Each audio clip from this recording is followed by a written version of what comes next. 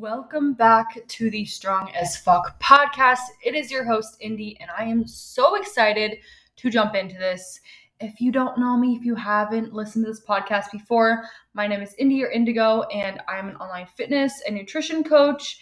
I love EDM, and I'm going to EDC in 3 weeks, and I'm going to physical therapy school in 3 weeks. So it's a lot of things going on right now. But I'm super excited for today's chat because this podcast is all about fitness, nutrition, and empowerment. And today, I actually just came up with this idea right now. And honestly, I love it. And I'm so excited to chat about it. But I'm going to be chatting all about the things that you probably aren't paying attention to in the gym, but you should be. Before we jump into this, a big reminder to go ahead and subscribe to the channel, share it with your friends, take a screenshot, post it to your story, message me and say that you liked the episode or that you didn't like it. I don't care. I like feedback. And definitely give me ideas for more episodes. And if you are not already, go ahead and follow me on Instagram at indigojewel_. It will be in the description of the podcast, as well as the link to the Strong as Fuck podcast page. So, which I have been slacking on posting on. I really need to get back to posting on it.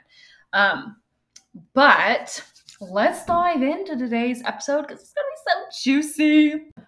I could talk your ears off about tempo and form, and I've already talked about it before. So I'm just going to keep this portion of it brief because that's not the main thing that I want to talk about. We're going to talk about tempo and form briefly, and then intensity briefly, and then we're going to talk about some other little pieces of your form that no one ever focuses on, okay? That no one ever focuses on that you should be focusing on. So when it comes to tempo and form, during our exercises, we have an eccentric portion of the movement and a concentric portion of the movement. And it's really, really important to make sure that we are controlling that eccentric when the muscle is lengthening. So it's something like when you're on the way down in a squat, you're going down into the hole. That's the eccentric portion, and you are controlling that movement rather than just letting the weight of gravity pull you down.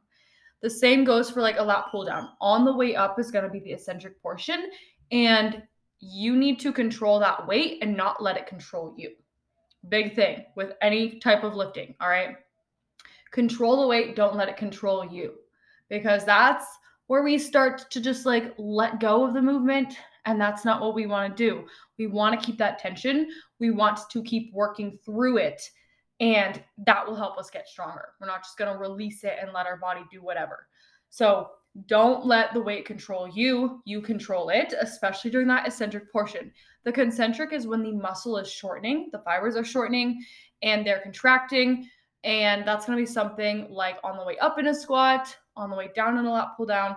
And you want to make sure that you are, using good force production for that. You're trying to get it a little bit speedier.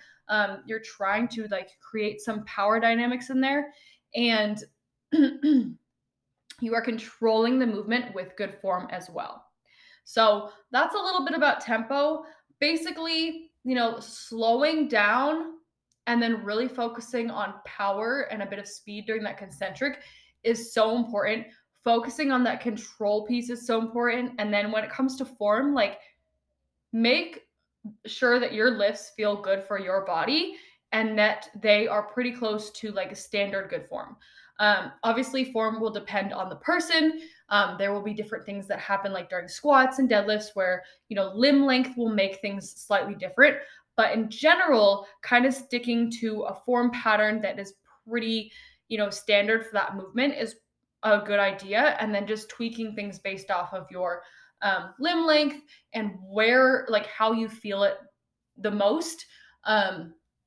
So making sure that you have good form where you're able to engage the muscles well and not rely on outside muscles when you're doing it. So form, tempo, so important. We've talked about it multiple times on this podcast, and it's a good reminder to go into your workouts with intention and intensity and an intention to, show up with focus during each lift, go intense and really focus on that mind to muscle connection to engage those muscles and control that movement pattern, control that weight. When it comes to intensity, intensity is something that honestly we don't like. We tend to short ourselves on a lot. We tend to think that we are closer to failure than we actually are. So, learning about intensity measures and ways to understand your intensity and form is a great idea, especially if you're new to the gym, because a lot of times when we're new to the gym, like, yeah, we got to spend time learning form, we got to spend time learning tempo. All that is so important.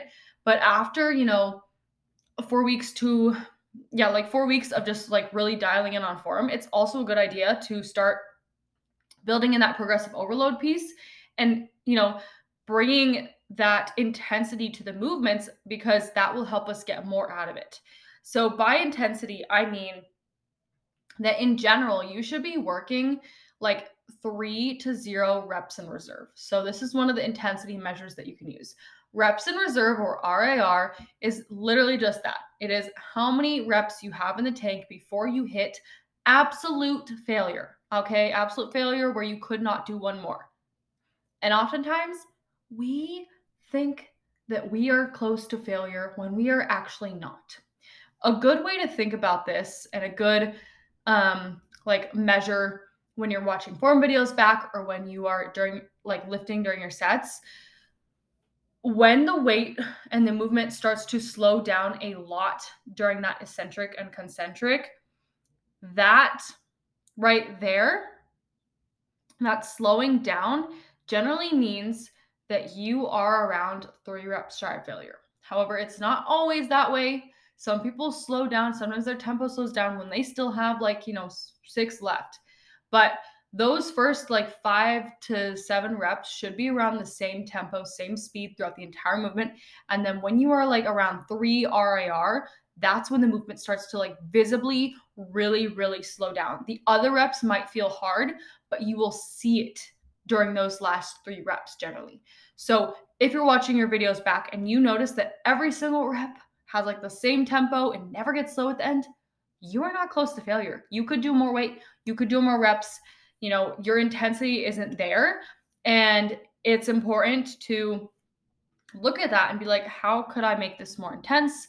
Could I increase the weight? Could I increase the reps? Could I slow down that eccentric more and make it a little bit harder? Could I add a pause in there? Bringing that intensity is going to allow you to progressive overload, because you want to place a stress on that muscle. And oftentimes we are very far from failure when we say that we are close to failure, because we misjudge how much we can actually do. We don't think about how strong as fuck we are, and we need to, because that's going to help us progress more. It's also going to show you how damn strong you are, which is exciting. So bring that intensity to it. Another measure that you can use is RPE, so the rate of perceived exertion. I feel like this one is harder unless you have been lifting for a long time and have done other types of exercise for a long time. Then you might be able to tell what perceived exertion you have, and how hard you feel like you're working. But in general, I would recommend the reps in reserve method. And then maybe just use RPE, to kind of think about, how do I feel like this is moving?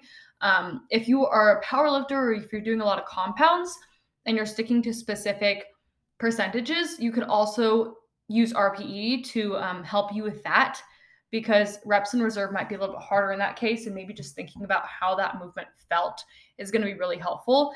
And RPE can also be used on those, can be helpful on those days where things are feeling a little bit heavier, and just using that piece to understand, okay, maybe I didn't get the best recovery the night before or during the last session. So now everything feels a bit harder. So I'm going to stick to an RPE that feels hard, but it doesn't feel like I'm going to break my back in order to achieve the RIR that I achieved last time with the same weight, So that's how you would quantify intensity. And it's really important. Pretty much everyone can do more than they think they can. And one of the biggest indicators that I've seen in my journey is when I go to do deadlifts, or when I go to do squats or something, and I'm at a gym with kilos, sometimes I just don't add up the weights. And I do it on purpose oftentimes. But it takes more work to add up the weights, right? Especially when it's in kilos and you're used to pounds. So honestly, don't add up the weights, get it pretty close to what you've been working at, and then maybe just add on something else and see what you can do because oh, let me tell you, when I've used kilos before and I just put on like the normal starting point and then I add some other things on, oftentimes when I calculate it back, I'm doing way more weight than I thought I could do simply because I didn't know how much weight I was doing. Simply because I didn't have that mental barrier telling me, oh, hey, this is way heavier. This is going to feel like shit. This is going to feel heavy. Because that's what we do to ourselves. That's another point here. Something to think about in your lifts is what is your mentality like when you go into them? Because if you're going into your lifts thinking, wow, I have to hit a PR today and it's going to be so heavy, it's going to be so hard. How am I going to do this? That's when you're not going to hit a PR because you're going to be questioning yourself. You're going to be questioning all of it and you're going to be thinking, I'm not strong enough for this. This is going to feel so heavy. This is why you hear people say things like lightweight and scream lightweight in like powerlifting gyms because they're literally trying to convince their brain that that weight isn't as heavy as it is. And honestly, it is like a great mindset tip. I know it sounds funny when people do it, when they're screaming at the weights and telling them that it's a lightweight, but it works. It works. So those are my first 4 things. And now I'm going to chat about some other stuff that a lot of people don't think about in the gym. Okay, so brief little story time until we get into this first one. So I went into an athletic phase last year, and this phase was focused on power. So if you guys don't know what power is, it's basically just moving heavy weights fast. So it's focused on speed as well as the weight. And the big thing in power anything is you got to be able to push fast or you got to be able to pull fast because it is all about speed. This is why athletes train with a lot of power movements because they need to be able to run across the field with a football and switch directions super fast, be able to, push off of things and just move really fast with a lot of speed, a lot of force, and like use the ground.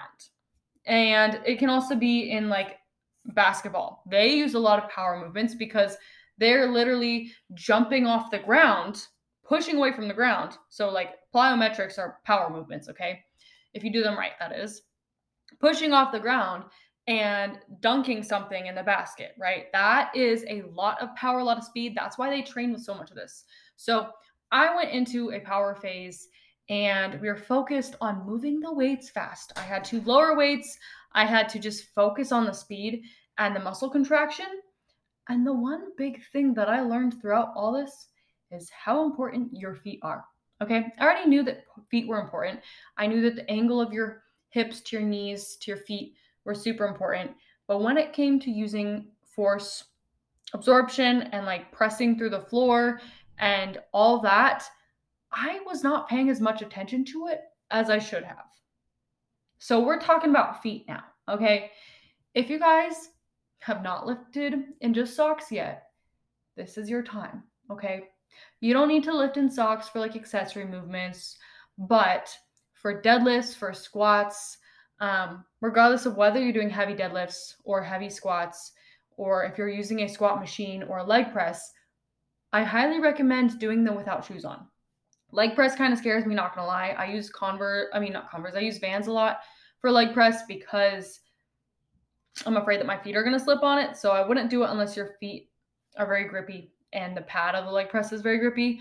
But for those machines, for the floor, for all that, using your contact with the floor to spread your feet, put pressure in all those parts of the tripod foot. So that's going to be the heel, the area right beneath your big toe, as well as the area right beneath your pinky toe on the pad of your foot.